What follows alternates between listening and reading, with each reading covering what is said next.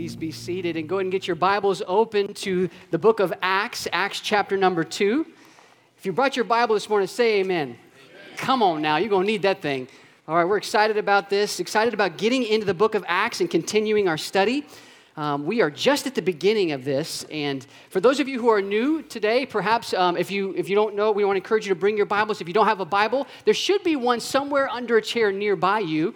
And just go ahead and, if you find that Bible, turn to page 911. That's the actual page number that the text is at. Acts chapter 2 is where we're at, and we're going to continue this study this morning. This is pretty exciting. Last week was awesome, all right? We were in the first part of the chapter 2 in the book of Acts where the Holy Spirit came down with fire. I mean, people's lives were dramatically changed in one day. It was just exciting. And how many of you guys would agree with me? The Christian life is far from boring. Thumbs up? Thumbs up? Okay. All right. Thumbs up. The Christian life should not be boring, is not boring. And if it is, then we're going to have some fun talking about that today directly to you. So there's a lot of things I want to get into today, but it's all going to be just wrapped up in these last kind of 6 verses of this chapter. So let's go ahead and read this, and we're going to kind of dig in and have some fun. This is beginning at verse number 42 of chapter number 2 of the book of Acts. And he says this, "And they devoted themselves to the apostles' teaching and the fellowship and the breaking of bread and the prayers." All right, let me pause and just catch you up for those of you who are new. Last week, the Holy Spirit showed up and really birthed the church. This is the beginning of the church. There was 120 Jesus followers at the time. Well, then at the beginning of chapter number 2, a lot of people heard the gospel, and they all responded to the gospel, which led to 3,000 people being added to the church. Somebody say, God showed up. Come on, God showed up in a big way. People's lives were changed. Well, this is the outflow of what happened at the beginning when the Holy Spirit showed up in people's lives. So the very first thing that happened, we see here in verse 42, that they devoted themselves to these 4 things. Let's continue to verse 43. And it says, "And awe came upon every soul." This is written in a way that implies continual awe. Continual wonder came upon every soul, and many wonders and signs were being done through the apostles. And all who believed were together and had all things in common. And they were selling their possessions and belongings and distributing the proceeds to all as any had need. And day by day, attending the temple together, breaking bread in their homes, they received their food with glad and generous hearts, praising God and having favor with all the people. And the Lord, He added to their number day by day those who were being saved. This is this is why I say the Christian life is far from boring. And for those of you who perhaps maybe in your experience of walking with Jesus has been kind of status quo, this is a direct front. This is an affront to you right now because this is the norm of what our life should be like in Christ. And we're going to get into this. Let's start with prayer. I want to just ask the Lord to kind of guide us and lead us this morning. I want to hide myself behind the Word and let God's Word just kind of dictate to us what He has in store. So let's unite your hearts with mine as we pray. Lord, we thank you so much that we can come to this particular passage of Scripture and read what was written thousands of years ago on what you intended your body, your church to be like. Lord, you are continuing to do marvelous things before our eyes as we gather together to worship you. You are alive, God. You rose from the dead. You're here in our midst, and I pray that as we are gathered together, that we would become increasingly aware of your presence. Lord, give us a fresh fire. Give us a new understanding in regards to what you intended the church to be. Because, God, I think too often we drift from what you intended. So I pray that you would restore us the vision of what you had in mind. In Jesus' name, amen. Well, I want to share. How many would agree with me that the Christian life also is not just awesome, but it's it's like fire. Anybody pyromaniac? Is there a pyromaniac in here? You just love fire? It's okay. You're normal. Well, in regards to fire, I love bonfires. And I remember I grew up in the city. Okay, I grew up in Orlando, Florida. I did not grow up in the country. I didn't grow up on a farm. But my grandfather, who kind of lived on a farm, kind of showed me what the enjoying nature is all about. And he's the one who told me how to make a bonfire. And he kind of said, listen, what you do is you get the wood together, you stack it up in such a way, and then you light the bad boy. And I love it. Every time you light a fire, as soon as the fire is fresh, isn't it always bright? It's hot. I mean, it's like an eye catcher, right? Very, very attention-getting. When the fire first lights, it's just big when you get a bonfire going. Any of my pyros in here getting excited. So it's just really cool. But over time, if the fire goes uncared for, it eventually dissipates and kind of goes out. It just kind of turns into a bunch of ash, really. I got a fire pit up here that's going to help me illustrate this throughout this message. But I want you to understand the Christian life is a lot like that. See, what happened in the book of Acts is God showed up and started a fire. Like, literally, people were on fire for God. No joke, all right? Tongues of fire, it's another time we'll get into that. But anyway, just really cool things. People were just lit up. Their passion, this wonderful experience was happening in their midst. People were becoming aware that God's presence was there, and it changed their lives dramatically. And then the Christian life starts with this on-fire passion for God. But over time, things kind of drift in our lives. And I want to kind of talk to you about this. How do we maintain this fire? See, there's 3 different types of people in this room right now.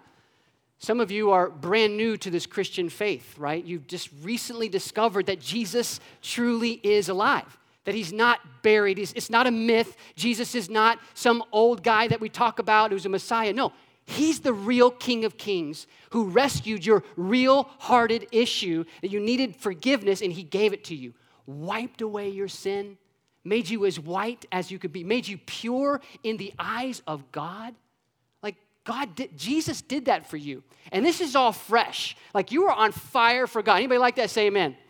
Okay, so that's you. But then there are some of us in here who have been a believer for a long time now. Maybe we've been a believer for maybe 5+ years. And you know, this life, this walking with Jesus life is kind of getting routine. It's getting kind of redundant, and maybe the word is boring. Maybe the word is stale. And that's you. I mean, just be honest assessing your heart. Like you would just say, that's really honestly, Joe, that's where I'm at. And then there's some of you in this room right here, which I'm glad you're here, you're skeptical of this whole thing. Like, is this Jesus thing real or not? Like, I know the people that I go to work with, maybe someone at work invites you to come today, and we're so glad, but I want you to know, you're not alone. You're not the only one in here who's wondering, is this Jesus thing for real? But I want you to see all three different categories of people. Hear me when I say this. A life with Jesus is truly a life filled with wonder. It is a life filled with wonder. My wife and I, we were when we were in Columbus, Ohio, I was a pastor there in Columbus, Ohio for 10 years or so. And just before we left, we sensed God calling us out of Columbus, Ohio, where we were doing ministry, and all of a sudden, God was telling us to the venture awaits. We have some more things to go to. And we bought a sign at Hobby Lobby, and it says, adventure awaits. It's such a good reminder to us that it is. This Christian life is truly an adventure. You don't know what God has in store for you, but the point is, a life with Jesus is a life filled with wonder. Is there wonder in your life right now? Is it there? Well, here's what's so cool about today's text. This is why I love this passage, is because what we see Luke, the guy who wrote this, who's giving his eyewitness account, he was there when it happened, penned this, and what's amazing to me about this is he's actually telling us some things that happened to these believers. Like, this is what they did right away. Like, right away, he's describing to us what these believers did.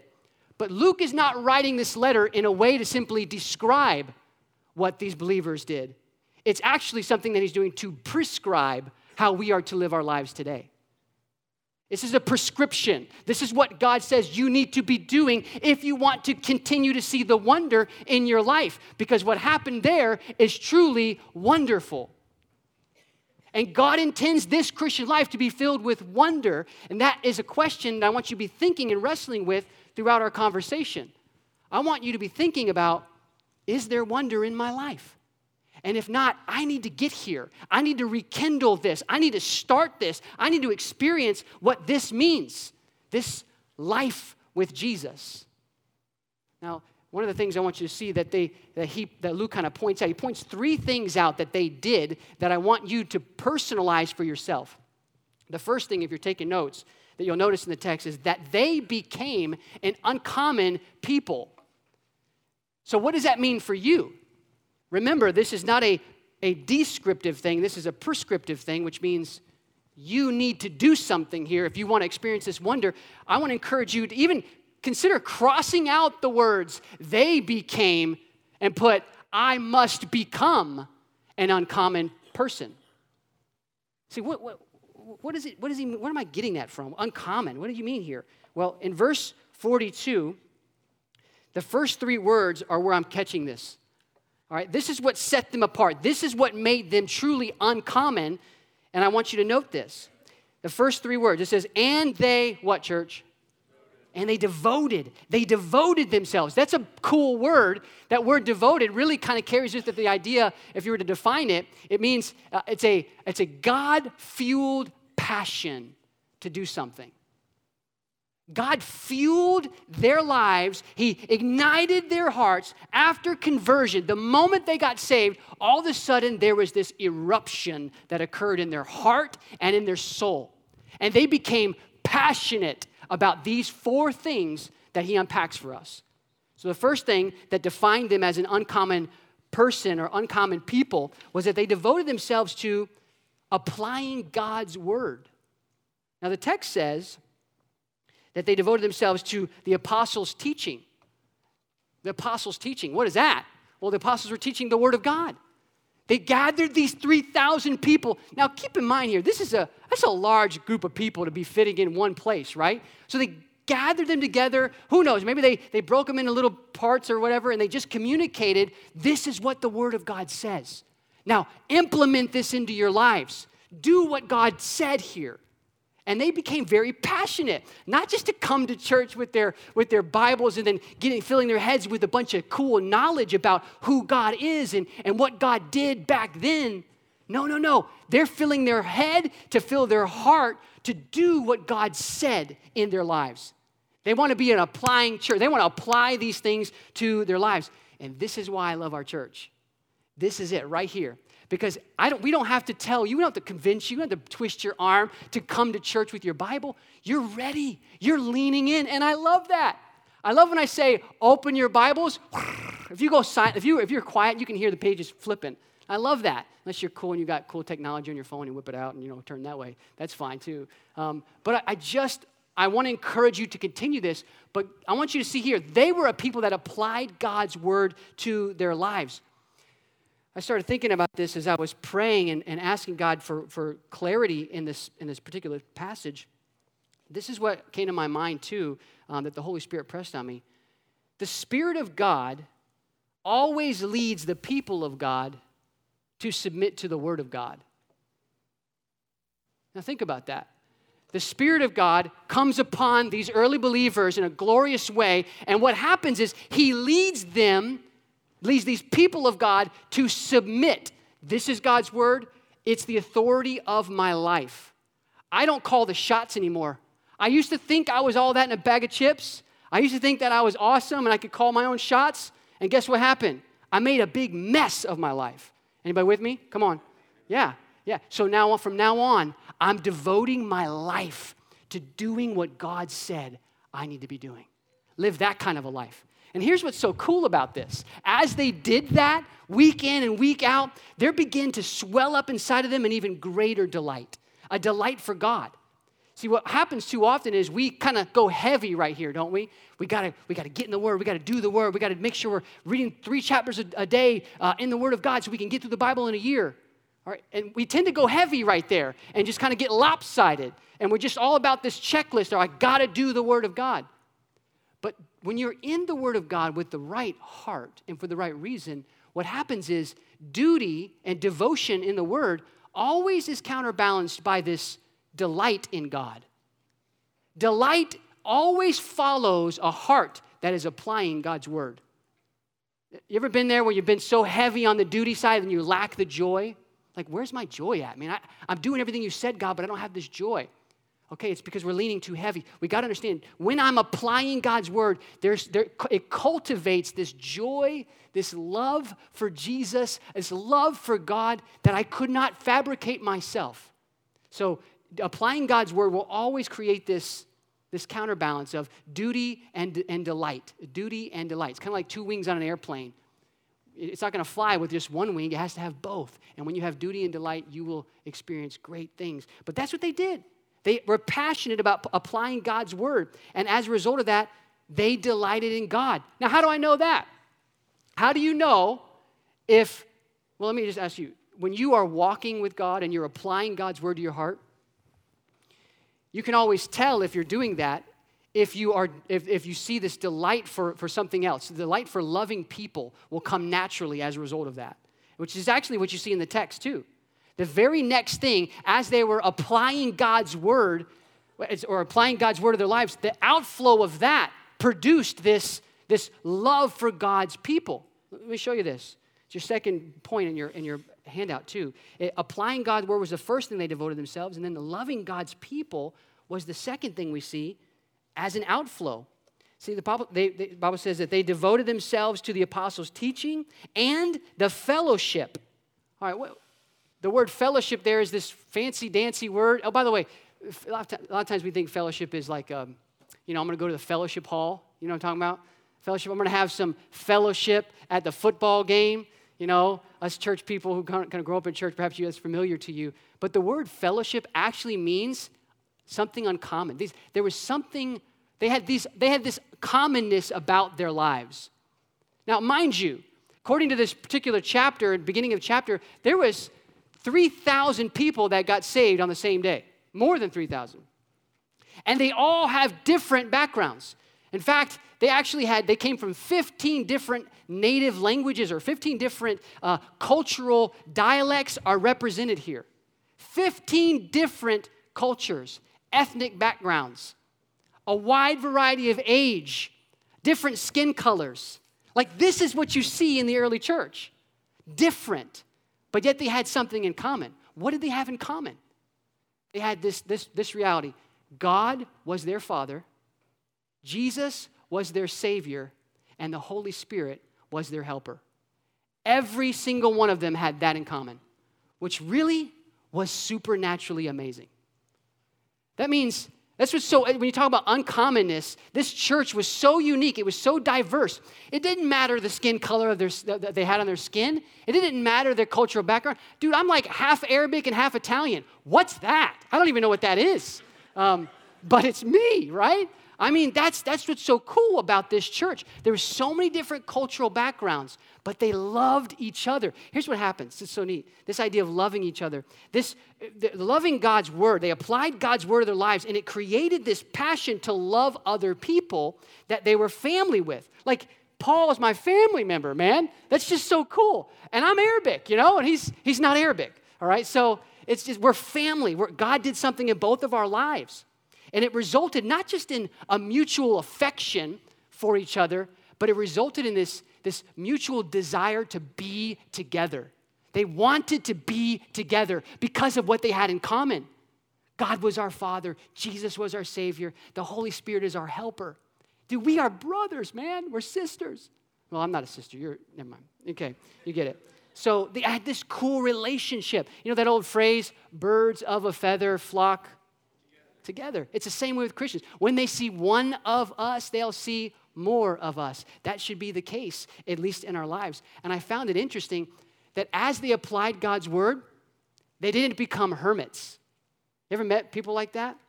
Where you just get, man, I got to get in the Bible. Man, I got to get my Bible. 3 chapters in a day. All right? I'm going to get in it. And you get in the word and you're digging in there and you become like this isolated weirdo, okay? Now, we all have weirdos in our family. Weirdos are okay. Perhaps you think I'm weird. Anyway, but weirdos are normal. But I want you to see this. They did not isolate themselves. They desired to be together, which is what happens when you are accurately applying God's word. Heart check. Do you desire to be with other people? Do you have this desire welling up in your heart right now to love God's people? If not, we've got to get back to this devoting ourselves to applying God's word then. It starts there. Delight follows duty in God's word. All right, so keep going. This third thing that they had, they applied God's word. They loved God's people. This third thing you'll see is they worshiped God's Son. There's this worshiping of God's Son here. Notice what it continues. It says, they devote themselves to the apostles' teaching, to the fellowship, and to the breaking of bread. And that didn't mean they were just eating food together. The breaking of bread was this communion time. It was a time of really remembering the sacrifice, that Jesus bled, died our death, and rose from the grave, and now he's ascended. Like, they're celebrating Jesus together. That's what's so cool here. This is what made them uncommon. Like, they didn't do that before they met Jesus. This is so unique to them. And one day, their lives are changed by Jesus, and now they just want to pack in together and worship his son. And that's just so neat to me. They worshiped Christ. They remembered. They knew that even if they were seen by other people walking into a place where everybody knew that people were worshiping Jesus there, they didn't care. They were unashamed in their relationship to Jesus, regardless if it meant rejection from other people or if it meant, significant loss in their lives. Only one thing mattered, and that was they wanted to be with Jesus. They wanted to be with his people. They wanted to worship Jesus Christ for what he did in their lives. That's what you see here. They had this passion to worship his son. And I'll ask you this, another heart check. Do you delight in worshiping Jesus? Like, do you drive your car, or do you, on your way to work, where's that passion radar at? If you were looking at a scale, like where's the thermometer, where's that speedometer at, all right? Where's your passion level for Jesus? Well, if my passion level for Jesus is waning, then that means I must not be doing a consistent job of loving God's people. If I'm not loving God's people, I don't want to be around God's people, then there's obviously a sign that I'm drifting and applying God's word here. I got to get back to this, man. Well, I'm reading 3 chapters a day. How about reading one and just applying the things you're hearing in that text? Let's get back there. Apply God's word. And the fourth thing I'll see that made them an uncommon people was that they prayed bold prayers. They prayed bold prayers. It says here at the end of verse 42 that they devote themselves to the prayers. It doesn't give us any kind of insight into how their prayers looked or what they prayed for in particular, but in chapter 4 we get a glimpse of that. Later on, we're going to get into this, but I'll go give you a snapshot. The Apostle Peter was arrested. He was sent in prison. And they believed, these people gathered together in their houses, and they just begged God to set this man free, to set Peter free. He was in shackles, in chains, literally going to be killed. And they weren't praying wimpy prayers. They weren't praying, oh, God, we know that, you're in control, and, if your will be done, God, we know that maybe it's your desire for him to die, and maybe God, if you want him to be free, set him free. But maybe you don't want that, God. Maybe you don't want that. Maybe you just want. They weren't praying like that. When you read chapter 4, they were saying, God, you are the king of the universe. And our man, Paul, or Peter, is locked up in jail. You got to set him free. Nobody else can do that, God. Only you can do it. And would you do it in such a way that other people see that it was you who did that? Like create an earthquake or something. Next thing you know, they hear a knock on the door. Who's that? Oh, that's Peter. What do you mean, Peter? Yeah, we prayed him out of jail. God showed up. I mean, that's the kind of prayers they're talking about. Here's the bottom line. They believed firmly in the power of prayer. They believed in the power of prayer because they knew the size of their God. That's what made these people so unique. They were uncommon because they did these 4 things. And look what happened as a result of that. Join me in verse 43 now.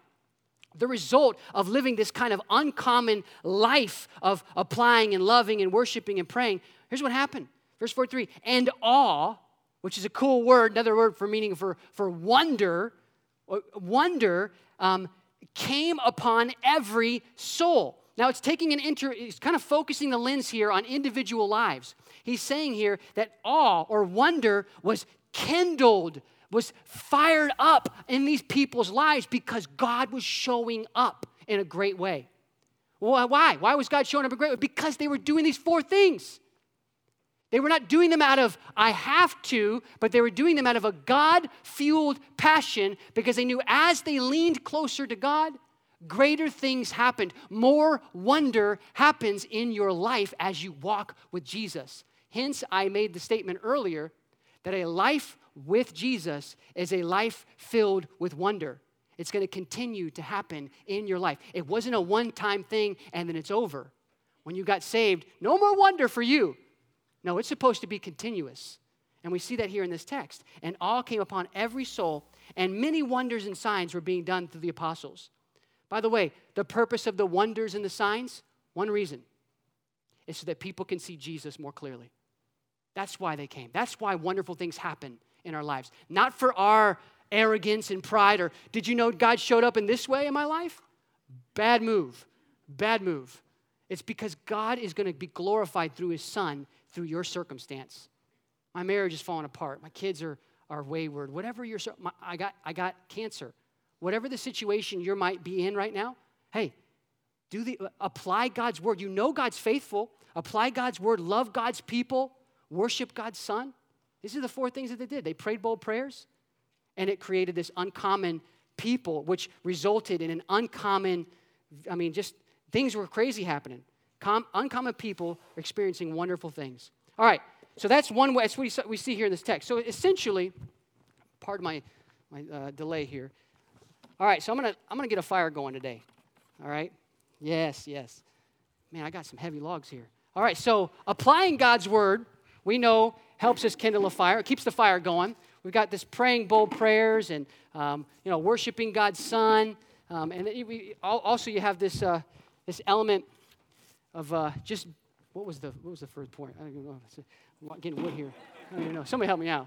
All right, so you got all 4. You got this. They're trying to do what we see here in Scripture: applying God's word, worshiping God's son, loving God's people, praying bold prayers. All that's happening here. But what's cool about it is, the next thing that happens in the text is that Luke kind of takes the lens from focusing on individual people, and he broadens this perspective now. We get a broader view of what happens when these individual people come together into what they're all like smaller groups. So Pastor Mark kind of alluded to this earlier. What happens when we gather together in small groups? You are all devoted to doing these 4 things in our lives, and what happens is now it's concentrated. Now you're gathering together with other people who are devoting to the same thing. They're as well applying God's word and spending time together. And what you're getting a really cool bonfire here going, man. It's going to be exciting. It's going to be on fire. What happens is it gets more noticeable, gets more heat, more fire. Point is, the more you continue to experience, if you want to continue to experience more wonder in your life, it's not just good to focus on your individual walk with the Lord, but it's also this coming together for this uncommon community, which is your second point here. I want you to see this in the text. Going back here, we noticed that they became an uncommon people that pursued uncommon community. It's so cool. Uncommon. Verse 44, we see this. And all who believed were together. Now we're getting that broader lens here. They were together. And they had all things in common. This is kind of alluding to verse 42. We talked about the fellowship again. So he's unpacking for us what that means. They had all things in common, the word fellowship. It's not common that they had all things in common, but they were together, all right? This uncommon community. So here's the thing I want you to personalize about it. If this is cool that he's describing to us what happened in their lives, but I want you to write this down. I must pursue uncommon community. I must do that. I got to pursue this. This is a me thing, not a they thing. So what is uncommon community? What made it so uncommon for them? Well, in verse 45, we begin to get a picture of that. Verse 45 says that they were selling their possessions and belongings and distributing the proceeds to all, as any had need. So what is uncommon community? The first thing uncommon community is, it's a place for you to support each other. It's a place where you can support each other's needs. Small group, a group of people gathering together to share just this supporting structure. When they got close together, here's the reality what happened in their lives.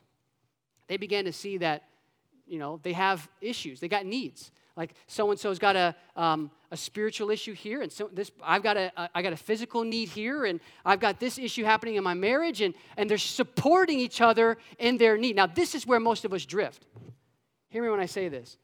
Most of us are okay doing the individual focus on our walk with the Lord. We can apply God's word and pray bold prayers personally, but when you start telling me that I gotta get together with other believers in order to continue the wonder in my life, in order to continue to experience God's amazing, remarkable things that He has for me, that's where I'm off that plan. I don't want to get on that.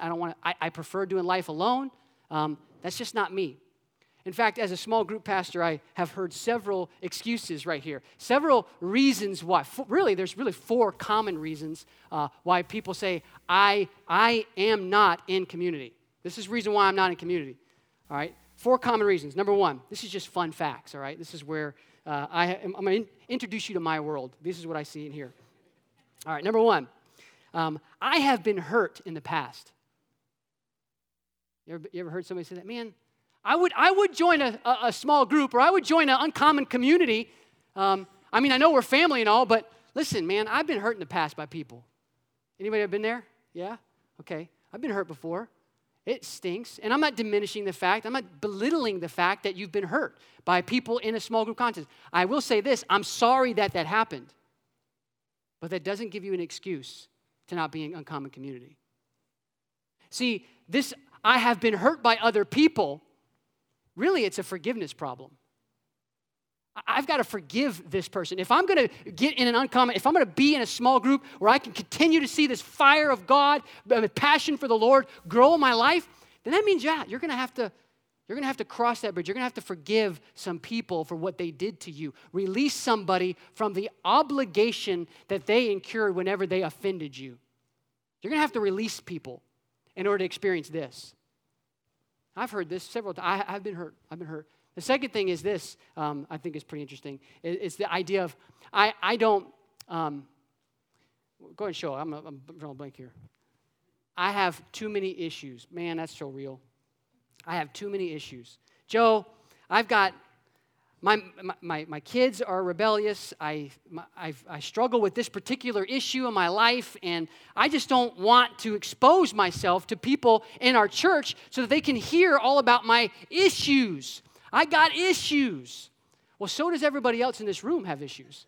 Everyone has issues. Your issues may be a little bit different, but we all have issues. Listen, we have all been impacted in a negative way. We all been wrecked by sin in our lives.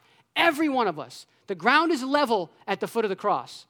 We're all level on the same playing field. We all have issues. But really, when you get to the root of this particular excuse, you know what it is? It's a fear problem. I don't really trust that they're going to do help me out when I tell these people these things. And I don't really trust them, right? I don't really have confidence in that. You know, here when I say this, here at Harvest, we are not a church with small groups. We are a church of small groups. We're kind of scattered throughout the week in small groups in this because we know that this really is truly the prescription for our lives. And when we gather together, it's going to be, hear me when I say this, it's time together in uncommon community. It's going to be a safe place to be real. But it is not going to be a soft place where sin is going to be tolerated. I need my brothers in my small group, and I see you back there. I need my brothers to kick me in the pants and call sin in my life and not let me get away with it. You're a pastor, Joe. Yeah, I am. I'm human. I got issues, all right? But I'm not going to let fear keep me from experiencing the wonder that God has for me in my life. Are you with me? Say amen. Okay, all right, the third thing I want you to see here, the third common excuse is I don't have time to be in small group. I don't have time to be in community. I'm too busy. I got this going on. My kids got to run them here, and I'm just like I'm a chauffeur. That's what I do in my life. That's all I do. Or, whatever the case is. We all have these. And listen, there are legitimate cases for them. I'm not belittling that either.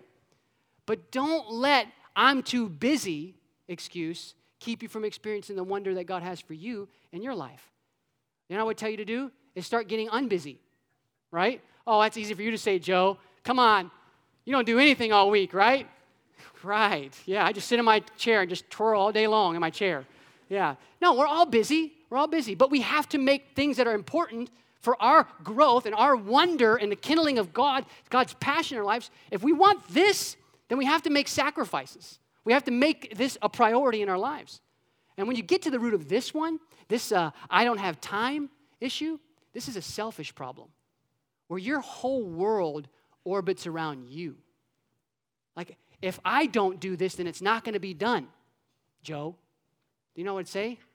Then maybe there's something that needs to go undone. You know? Maybe there's some things that need to go undone for the sake of your soul. I'm not playing the Holy Spirit. I'll let the Holy Spirit, work with you on that. But I want you to hear these. I know I'm offending you, and I'm pressing in on this. No excuses. If you want wonder of God, you got to do it God's way. All right? So let's get back to here. I want you to see this last excuse here. That's here all the time. Is I don't need this. This is one of my favorite ones. I don't need small group, Joe. I got this thing down, man. God's all over me like wine on rice. Man, I'm serious. God is working in big ways. I mean, listen, I just led my coworker to the Lord. He's showing up in wonderful things and answering great prayers in my life. I don't think I need uncommon community right now.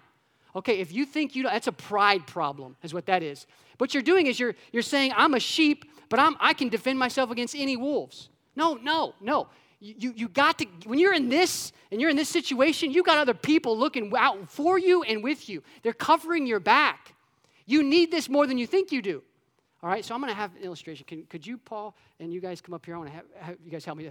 How many of you guys have ever watched football games before and you see a guy get hurt playing football? Have you seen that? All right.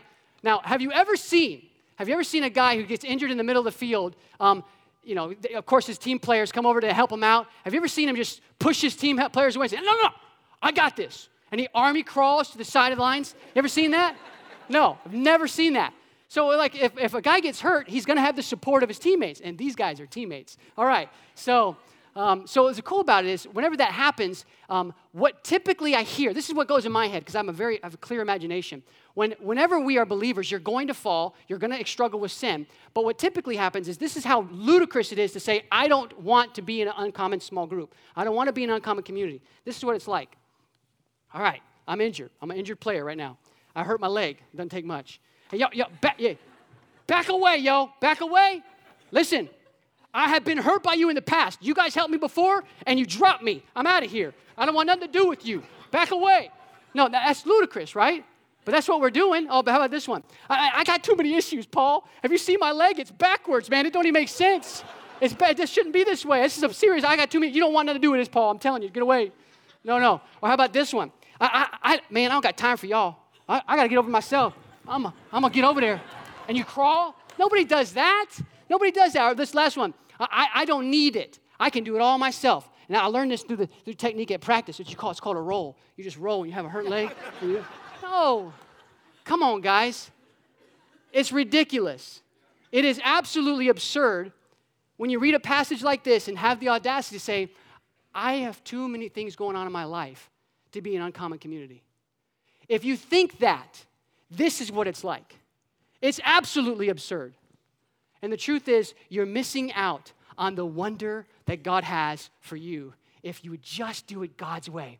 Uncommon people pursuing uncommon community. That's what I'm after. I want you to experience the wonder of God. Thank you guys for your help. You just had to stand there and look good. That's all you had to do. All right, so let's continue in this passage. I want you to see this as we kind of wrap it up. Not only is it that they support each other, but they also shared each other's lives. This is pretty awesome too. They shared each other's lives. Verse 46, I want you to see this. And day by day, attending the temple together, they are breaking bread in their homes, and they received their food with gladness and generous hearts. What happens here is Luke is kind of showing you, he's kind of giving you highlights of what it's like to be in an uncommon community. Because they support each other, they help each other up, they hold each other up, but they also have this sharing life together. And it's almost like he's kind of showing us a photo book. In our day, it would be like whipping out your phone and going through and say, oh, look, this is whenever we went to church together, me and my small group, and man, it was so cool. We were just so excited about being in church, sitting on the row together. And this picture here is whenever we actually went to John's house after church on Sunday. He usually makes the best apple pie. I mean, I don't know what that guy's got, but it's amazing. I love hanging out with him, going to his house afterwards. And then, this is when we actually went to the bowling. Man, we went bowling on Friday night. Look at this picture. Jason, he tried to do the moonwalk, and he fell backwards on his face. It was the funniest thing. He, did this turn and, landed on his face. I don't know how to explain it, but it was so funny. This was when, this picture here. This is whenever Derek's mom was passing away of cancer. And we went to the hospital, and we were with Derek, and he wasn't alone in that moment. We prayed with him, and we just loved on him. Yeah, that's when this picture was taken. When you pull out your phone, and you were to look at your phone and your pictures and the pictures of your life, are you alone? Like, are any of us in those pictures? Because if not, then you're not experiencing this. You're missing out on the sharing of life together the way God has called and created you to experience. It's got to get back to what God instructed. This is a prescription. Uncommon people pursuing uncommon community. And notice what happens. Luke kind of zooms the lens out even further. He kind of goes backwards and gives you an even broader perspective of what happens when God's people become uncommon people devoted to those four things and that press in and lean into being an uncommon community. This is an amazing thing that happens. Look how the passage ends in verse 47. Praising God and having favor with all the people, and the Lord added to their number day by day those who were being saved. What an amazing... So this wonder that happened in their small group began to become expansive.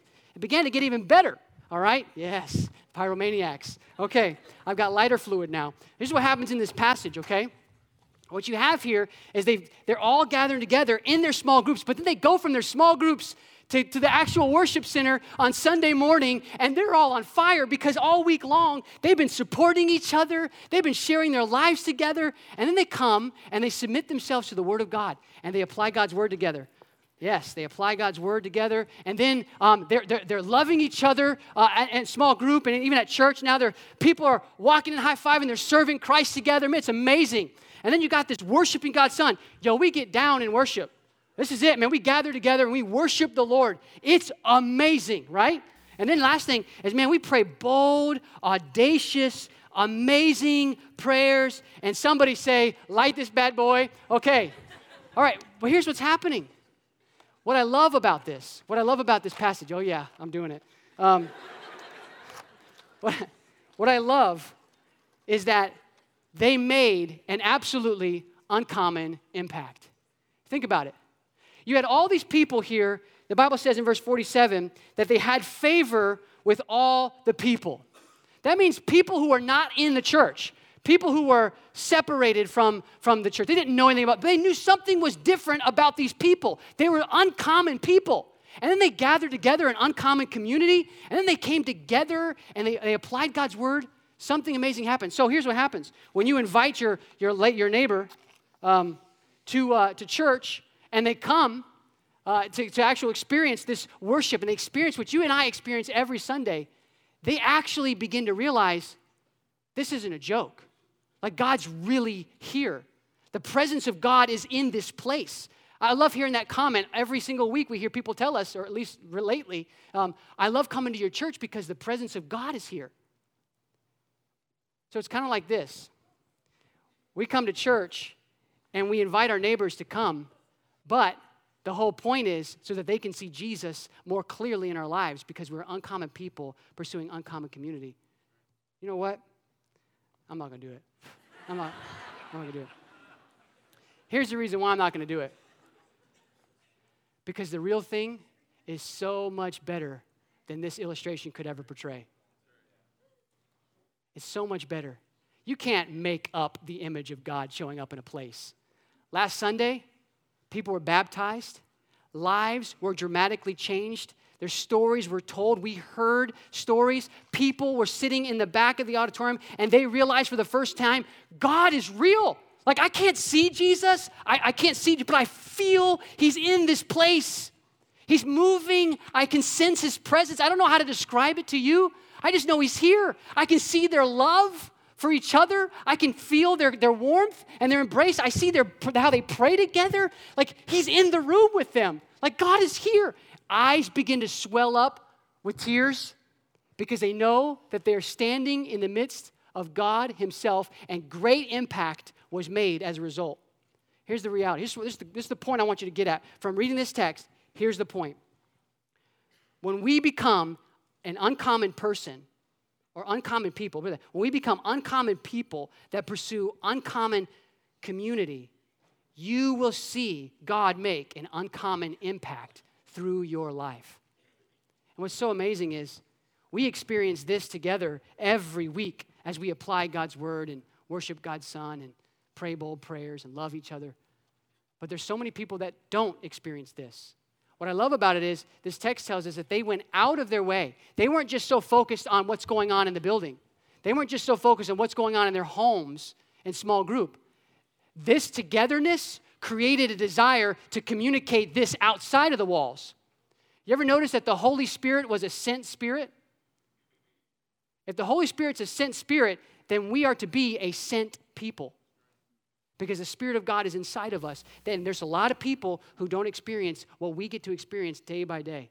So let's get after inviting people to this. Uncommon people, when they pursue uncommon community, will see God make an uncommon impact in their lives. Let's pray. Lord, we thank you so much for this passage of Scripture, for not just the description of what happened in this passage, but, Lord, the prescription. We now know clearly what you designed the church to be and how you designed our lives to look and what you want us to be about and what our passion should be. And I pray, oh God, that you would please convict the hearts of the people in here right now that perhaps have lost the wonder of following you. I pray that they would have this resurge of a passion to obey you, to be a devoted person. But then also, God, encourage them through the power of your Spirit to connect to the local body of believers, God. Connect to uncommon community where support can be had and they can share their lives with other people. And I pray that you will allow all of us to be powerful illustrations of the wonder of God. You are alive, God. You want to use us to point people to you. So I pray that you would do that with us. Make our lives be all about portraying Jesus to the world. In Jesus' name.